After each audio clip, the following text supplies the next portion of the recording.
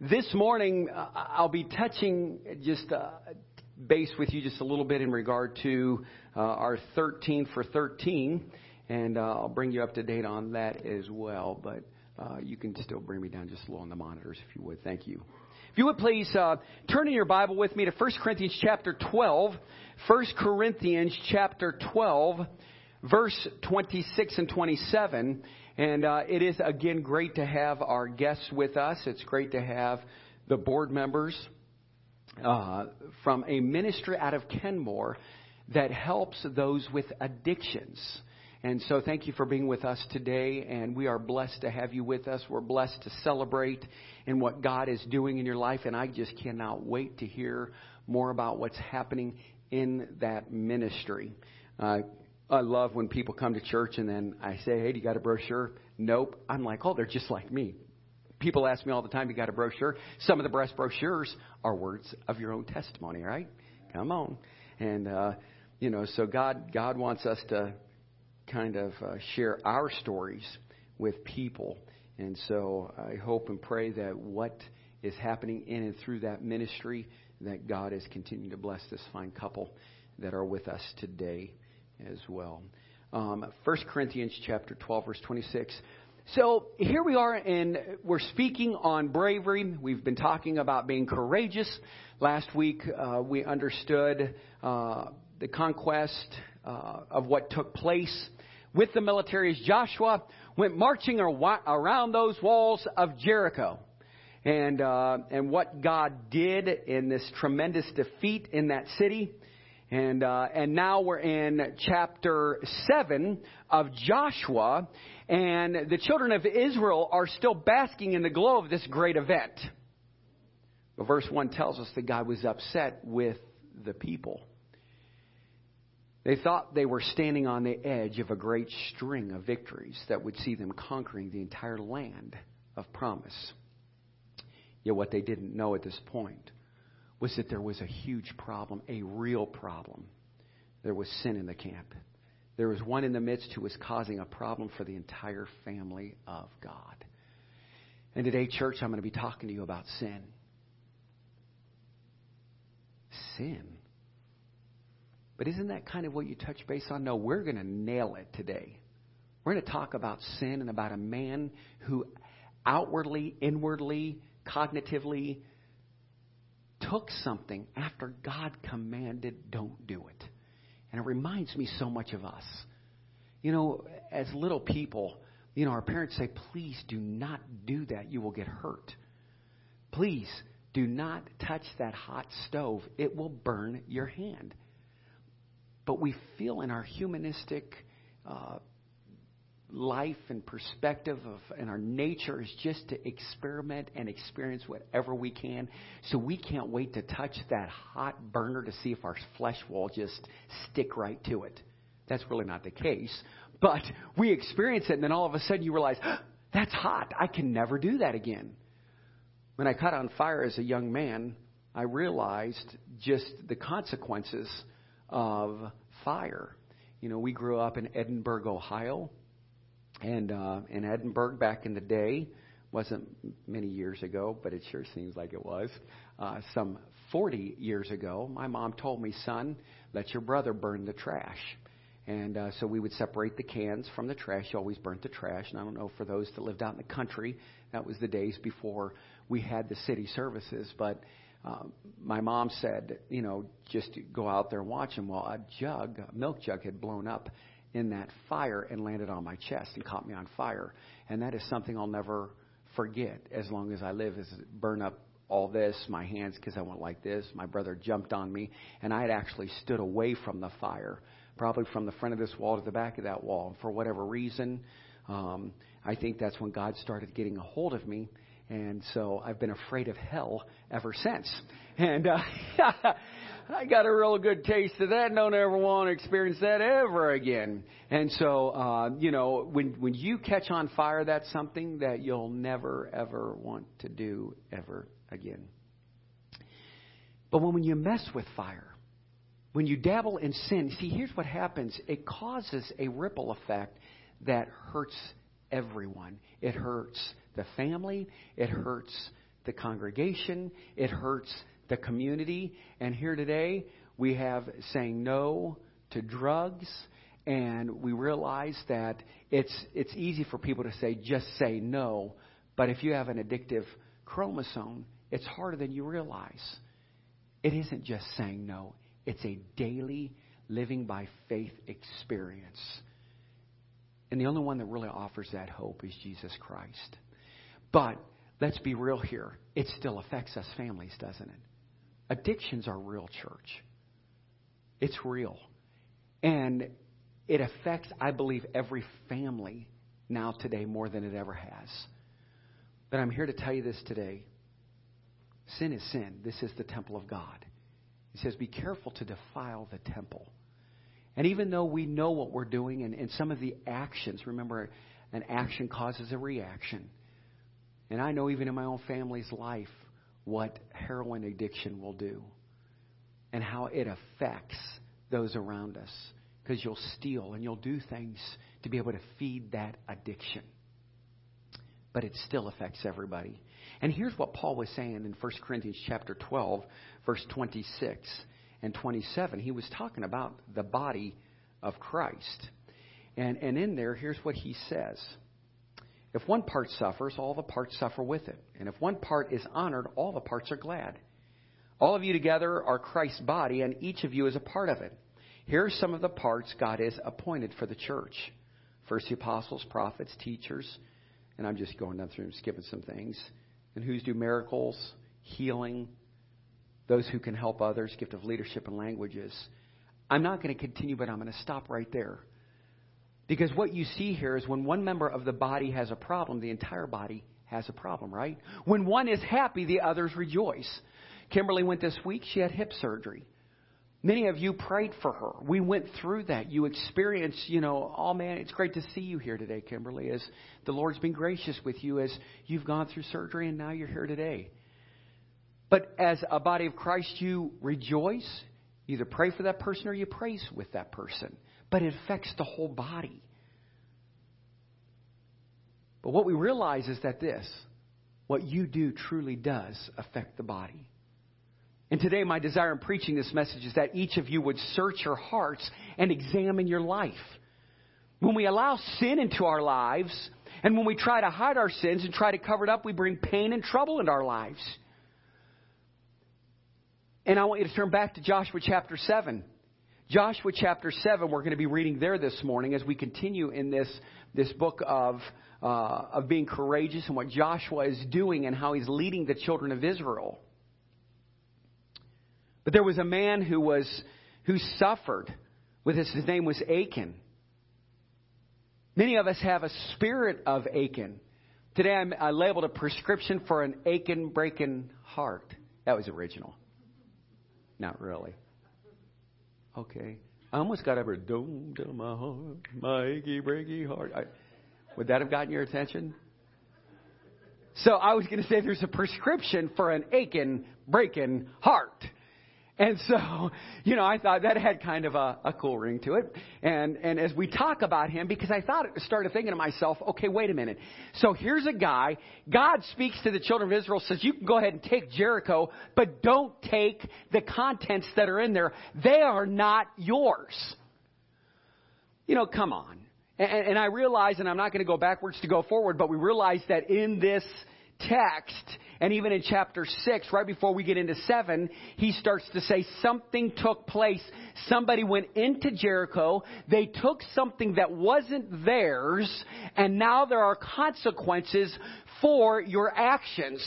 But what's interesting here is you'll see in the scriptures is that as we move forward, that because of one person's sin, one person who decided to take something and God purposely said, listen, I will give you the city as a city that is mighty. You heard me say last week, 2 walls.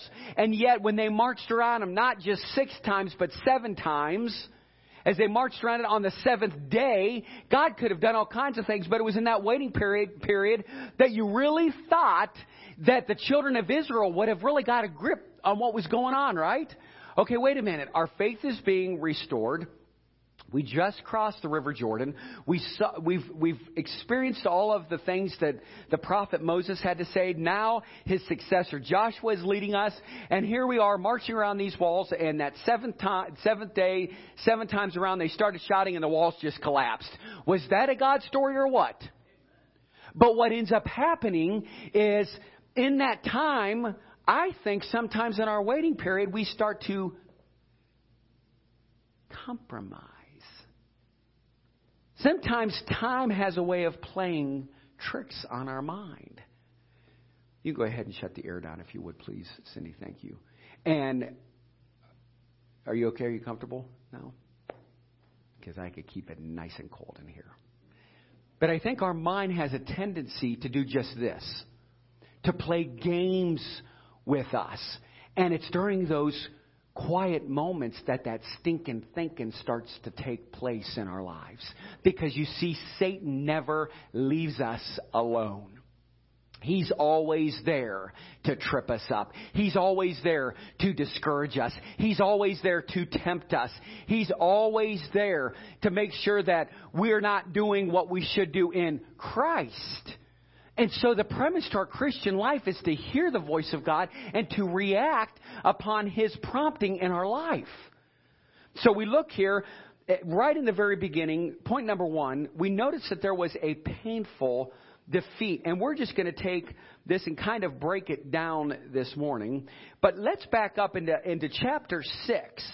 In verse 26, it says, at the time Joshua invoked this curse, may the curse of the Lord fall on anyone who tries to rebuild the town of Jericho at the cost of his firstborn son. He will lay its foundations at the cost of his youngest son. He will set up its gates. So the Lord was with Joshua, and his reputation spread throughout the land. Verse 1, but Israel violated the instructions about the things set apart for the Lord. A man named Achan had stolen some of these dedicated things. So the Lord was very, very, very, very angry with the Israelites. Achan was the son of Carmi, a descendant of Zimri, son of Zerah, of the tribes of Judah. We notice in verse 2, Joshua sent some of his men from Jericho to spy out the town of Ai, east of Bethel, near Bethaven. When they returned, they told Joshua, there's no need for all of us to go up there. It won't take more than 2,000 or 3,000 men to attack Ai. Since there are so few of them, don't make all of our people struggle to go up there. Verse 4. So approximately 3,000 warriors were sent, but they were soundly defeated. The men of Ai chased the Israelites from the town gate as far as the quarries. And they killed about 36 who were retreating down the slope. The Israelites were paralyzed with fear in this turn of events, and their courage melted away. See, Israel became a confident people. Israel was still basking in the glow of their victory at Jericho, and they looked at Ai and felt that little town would be no problem for such a great victory. But when you take a closer look here to verse 3, you find out that all of a sudden they became overly confident. They felt like just a few of the soldiers are needed to secure a victory in this town. And these people were guilty of resting on their laurels. Israel didn't realize it, but they're living through one of the most dangerous times of their life. You see, and many of you have probably experienced this, but directly following a spiritual victory, it becomes a very, very dangerous time in your walk. Often like Israel, we will be overconfident and believe that we can handle any battle that comes our way. I like what Proverbs 16:18 says. Pride goes before destruction, and a haughty spirit before a fall, and a proud spirit before stumbling. So you see, so often God is growing in you, in your walk with Him, or God is growing a church. You'd better watch out, because Satan is on his way. Confidence is a good thing as long as one's confidence is in the right place.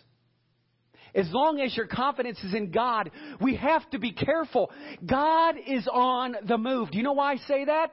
Because I see it. It's evident. Not Todd's on the move, New Hope's on the move. No, God is on the move. God was on the move with the Israelites until they decided to become overly proud and confident. How many of you have said, oh, look at me. Look what God's done. Got me this new job. I did this and I did that. And things are going so great for me. And all of a sudden,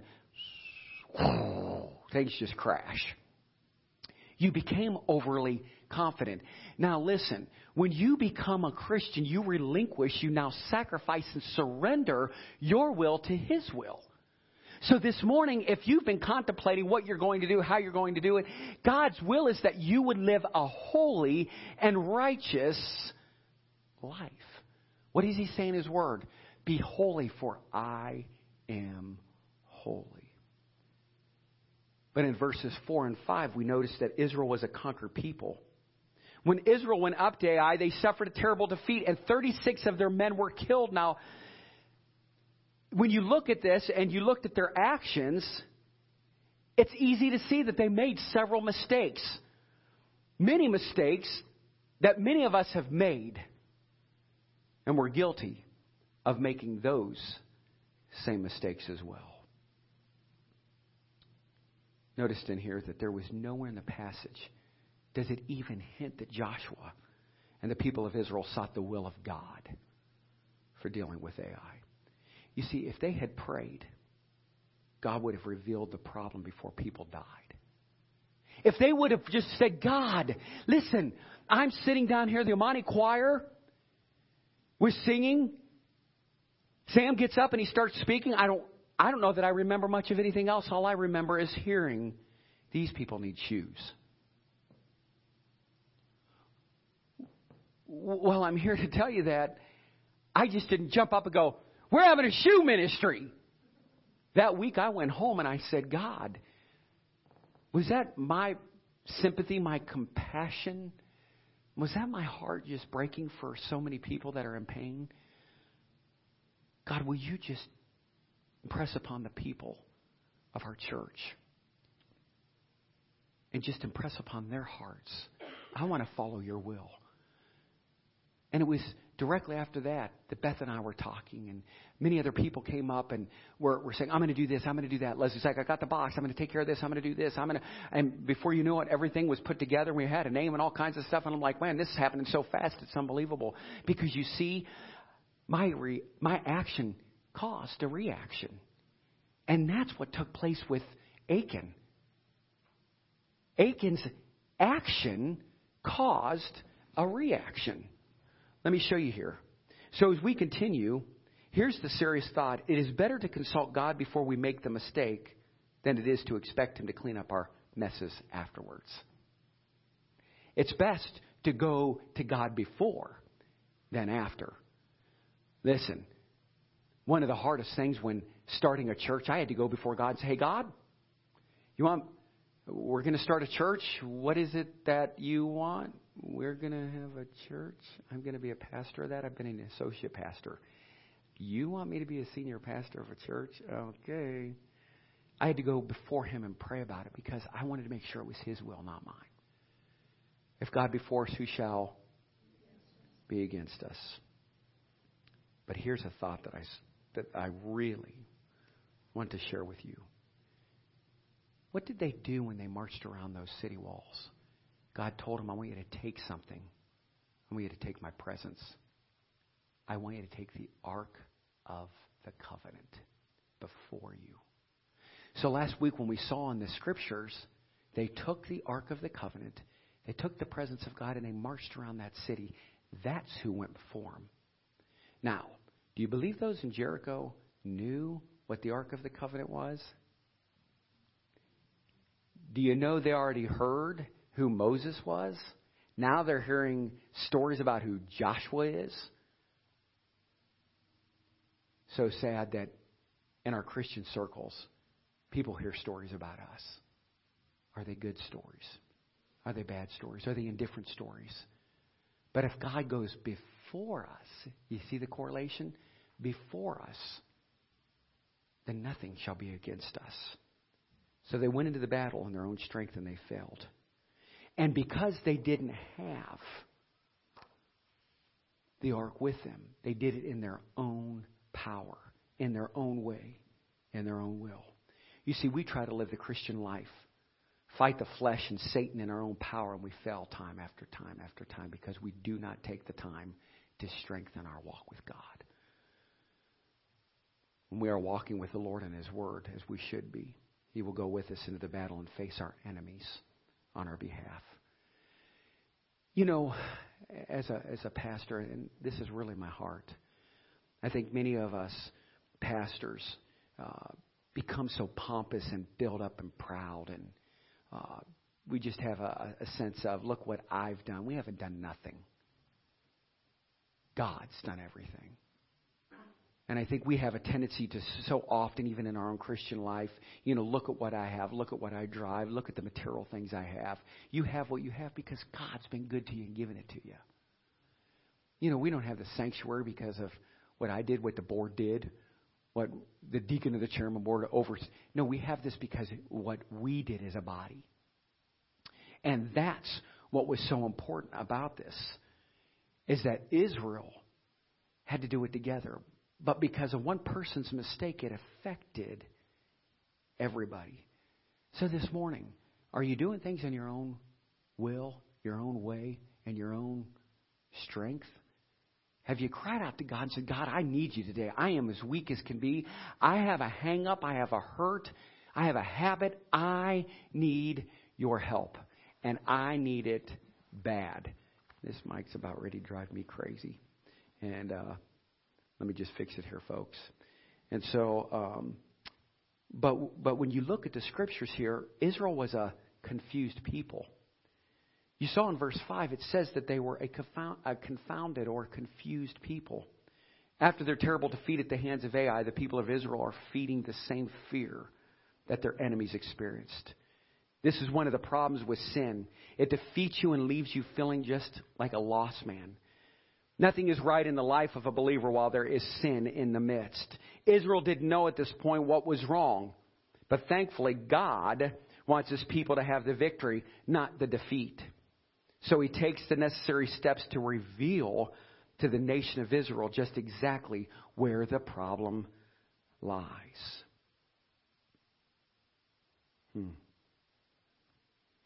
Isn't it amazing? God loves us so much. Just like a parent, He loves us so much that here's what ends up happening. We try to do things and say things to stop our children from making bad choices and wrong decisions. We put up every red flag, every roadblock. We try so hard to help them to not stumble and to sin, and yet sometimes they can't help it because they're doing things on their own laurels, their own way, because they say, I'm doing this my way, not God's way. So people sometimes journey down the highway, and it's not so good. And I believe that that's exactly what started to take place here until we see verses 6 through 15. There was a painful discovery. And in verse 6, it says this. So Joshua called together the priests and said, take up the ark of the Lord's covenant, and assigned 7 priests to walk in front of it, each carrying a ram's horn. I'm sorry, that was chapter 6. I'm like, that doesn't sound right. Chapter 7, verses 6 through 15. Joshua and the elders of Israel tore their clothing in dismay, threw dust on their heads, and bowed face down to the ground before the ark of the Lord until evening. Then Joshua cried out, O sovereign Lord, why did you bring us across the Jordan River if you are going to let the Amorites kill us? If only we had been content to stay on the other side. Lord, what can I say now that Israel has fled from its enemies? For when the Canaanites and all the other people living in the land hear about it, they will surround us and wipe our name off the face of the earth. And then what will happen to the honor of your great name? Wow. Let's just stop and ponder on that thought. What will happen to the honor of your great name? So Joshua and the elders, they reacted in prayer. After the tragedy happened, Joshua and the elders find themselves before the Lord in prayer, and their prayer was from a broken heart. There's also a hint of anger and accusation against the Lord. But they're going to learn that prayer is the correct recourse in a time of trouble. But the prayer will avail nothing until sin has been dealt with. Psalm 66:18 says, if I regard iniquity, if I regard wickedness in my heart, the Lord will not hear. Joshua wonders why Israel was powerless in the battle. The answer wasn't to blame God or to dispute His will. The answer was in their own camp. Now listen, after we have made decisions that brought with them terrible consequences, it is never the right time to accuse God of anything. When there is a defeat in our lives, we need to look within and see where the problem is, where the problem lies. When there is defeat in the church and souls are not being saved and the services are dull and lifeless, we need not blame the Lord. Because I can assure you that the problem is always within. The problem was within. Let's continue. Verse 10. But the Lord said to Joshua, get up. Why are you lying on your face like this? Israel has sinned and broken my covenant. They have stolen some of the things that I commanded must be set apart for me. And they have not only stolen them, but have lied about it and hidden the things among their own belongings.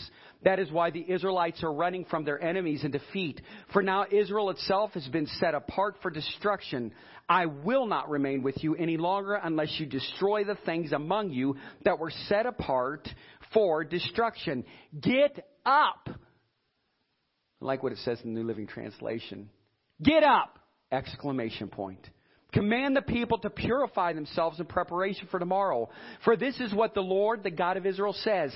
Hidden among you, O Israel, are things set apart for the Lord. You will never defeat your enemies until you remove these things from among you. Verse 14. In the morning you must present yourselves by tribes, and the Lord will point out the tribe to which the guilty man belongs. That tribe must come forward and its clans. And the Lord will point out the guilty clan. That clan will then come forward and the Lord will point out the guilty family. Finally, each member of the guilty family must come forward one by one.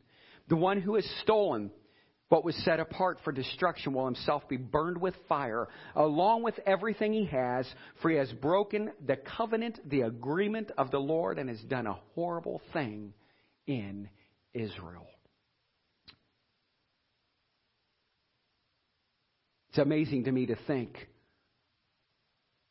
that as God was looking at this text, He starts to rehearse the problem. And while Joshua and Israel try to figure out what is happening, God in heaven already knows and tells Joshua all about what is going on. He tells him there is sin in the camp of Israel. That it is the sin that is hindering His power, and it is what is bringing about their defeat. He also tells Joshua how to discover the guilty party in these words to Joshua. And so then, right after that, God gives us some insight into sin, of which we need to take note. I'm going to allow just a few minutes here because of time, and then I'm going to go into the rest of my message next week. But I'm going to highlight these, and I want to share these 7 observations concerning sin and the effects in our lives. Number 1, God knows about our sins. Isn't that what He said in verse 11? He saw what was going on. Proverbs 15:3 says, the eyes of the Lord in every place, watching the evil and the good. God hates our sin. Number 2, God has a plan for our sins. God will punish our sins. Verse 15. Galatians 6:9 also says, let us not lose heart in doing good, for in due time we will reap if we do not grow weary. Number 5, sin affects those around us. Your sins and mine have the ability to drastically lower the spiritual temperature of the church. We are all one body. And what affects you affects me. Number 6, sin hinders God's work. Matthew 13:58 says, because of their unbelief, He stopped the works. Number 7, sin must be dealt with. Either you and I will deal with our sins or God will deal with them. But one way or another, they will be dealt with. 1 Corinthians 11:31 says, but if we judge ourselves rightly, we would not be judged. Often the greatest problems faced by the church come from within and not from without. You see, it is not the water on the outside of the boat that causes the problems. It is the water on the inside of the boat that causes troubles. We see the story of the Titanic. We understand the story of the Titanic. They went in their own will, in their own way, thought in their own. There won't be anything that'll ever sink the Titanic. And God said, oh, you forgot about me. I'm the one who's in control. See, their proud heart caused this to happen. And isn't it such a shame that one man's sentence affected the lives of many? And in closing, and I'll continue next week through this passage, but I really want you to take to heart what the Scriptures have to say. And this morning, when you look at the life of Achan, and I realize that Achan was a man who took something, and we're getting ready to dive into that. He took something that wasn't his. But today, when we leave on this note, what I love about this part of the passage is that he cried out to God. Had a woman once say to me, why? Why would God take my loved one? Why would God do that to him? Why would God do that to her? We shake our fists in anger. And during this time, I only have a couple minutes here as I close, but during this time, many of you have seen on Facebook, and you've watched on Facebook the pastor in California that took his life. It has been something that has been discussed across the United States of America and is hitting homes around the world. This young man decided to take on the pastor of his father. And he, knowing that he dealt with depression, knowing that he dealt with mental illness, knowing that all of these things that he dealt with, he said, I've got to take a sabbatical. I have to take a break. The Lord took his dad's life at 55 years of age of cancer. And I'm sure that during that time of grieving and mourning, depression started to set in. I know that feeling. I've experienced it with my own father and the death of my father. Man, we think they live forever. We want to make memories with our families forever. But God is in control. And I even knew that even with my own dad's passing, yeah, Dad came to know Jesus Christ as Lord and Savior, but Dad also had an addiction. Addiction to cigarette smoking. And on there it says the Surgeon General says this will cause cancer, and cancer took his life. An action caused a reaction. I can't tell you what this young man was going through, why his heart was breaking, what was going on behind the scenes, maybe nothing, but I know this, that he needed help. And even with pastors, those pastors that are out there that are going through discouragement, that are going through some anxiety, that are going through feelings of insecurity and inadequacy. You know, the world, there's so much expectation put on pastors. It's unbelievable.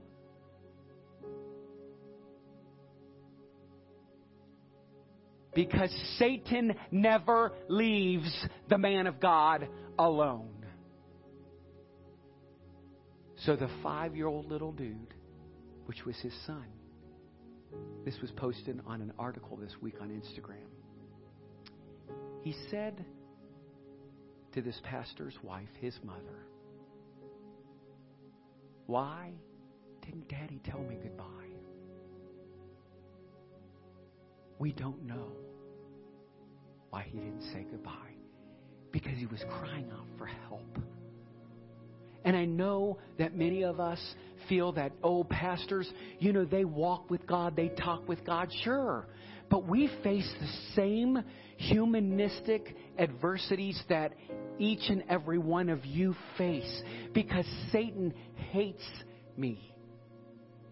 He hates my guts. He hates me because at 15 years old, well, let me back up to 9. I got saved at 9, baptized at 13, called to preach, surrendered to preach at 15. He hates my guts because he hates my Father, my Heavenly Father, who's omnipotent, omniscient, omnipresent, who's all powerful, all knowing. He's everywhere all the time. He knows all things, and his name is God.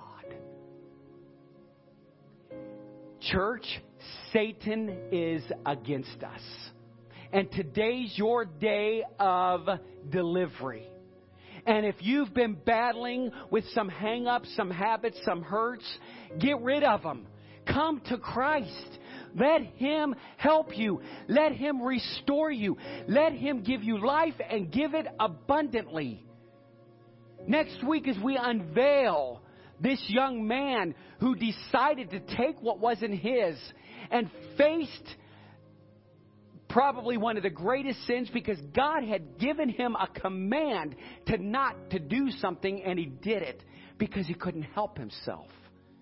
And there are always consequences for our actions. But there's always hope in our Savior. And that is the premise of this story. God will always restore you if you'll just come to Him. I had a man say to me, I'm not ever walking back in that church. I'm not good enough. Well, neither am I, dear friend. The Bible says there's none good, no, not one. The Bible also says in that same chapter of Romans 3, for all have sinned. For all have lied. For all have coveted. For all have taken things that aren't theirs. And you've fallen short from the glory of God. I want you to walk away today, church, feeling, you know what? I can come to Him. I can confess my sins because He's faithful and just to forgive us of our sins and to cleanse me from all my unrighteousness, from all of the junk in my trunk, from all the crap in my trap. I mean, from whatever else. I know this, God is faithful because He loves you and He cares for you because that's our God. Will you come to Him today? Will you come to the God of second chances? Will you come to the God of third chances? Will you come to the God of fourth chances? Because He wants to restore you. He wants you to feel a sense of reconciliation and life and hope. So what do we learn from this aching, breaking heart? We learn that there's always hope in a God who hears and who heals. That's our God. Isn't that comforting? So when you feel like there's no hope, there's new hope. And His name is Jesus. Let's all stand. Let's pray together. Father, we love You and we thank You, Lord, this morning that we can come before You. And if there are some in here that have been struggling, Father, today we pray for deliverance. Father, we pray that You will work in the lives and hearts of these people. God, even in the lives of so many and Lord, we just ask that You will please just deliver. God, we are here. We are here as a body. Lord, You said in Your word, when one rejoices, we all rejoice. When one hurts, we all hurt. When one is in pain, we're all in pain. Father, for we feel it and we're part of your body. And so, God, today, may your Spirit move. And if there's someone here today that does not know you as Lord and Savior, may they come to the saving grace of Jesus. And God, for those that might be listening, maybe today was the day when they were just teetering on taking their life.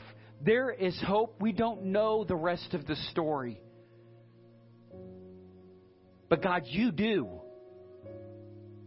We know that there's hope. We know that as we continue to live in sin, that, Lord, it separates us from that fellowship that we have with you. But God, we thank you that we can come to you and that you will lift us up just like you did the prodigal.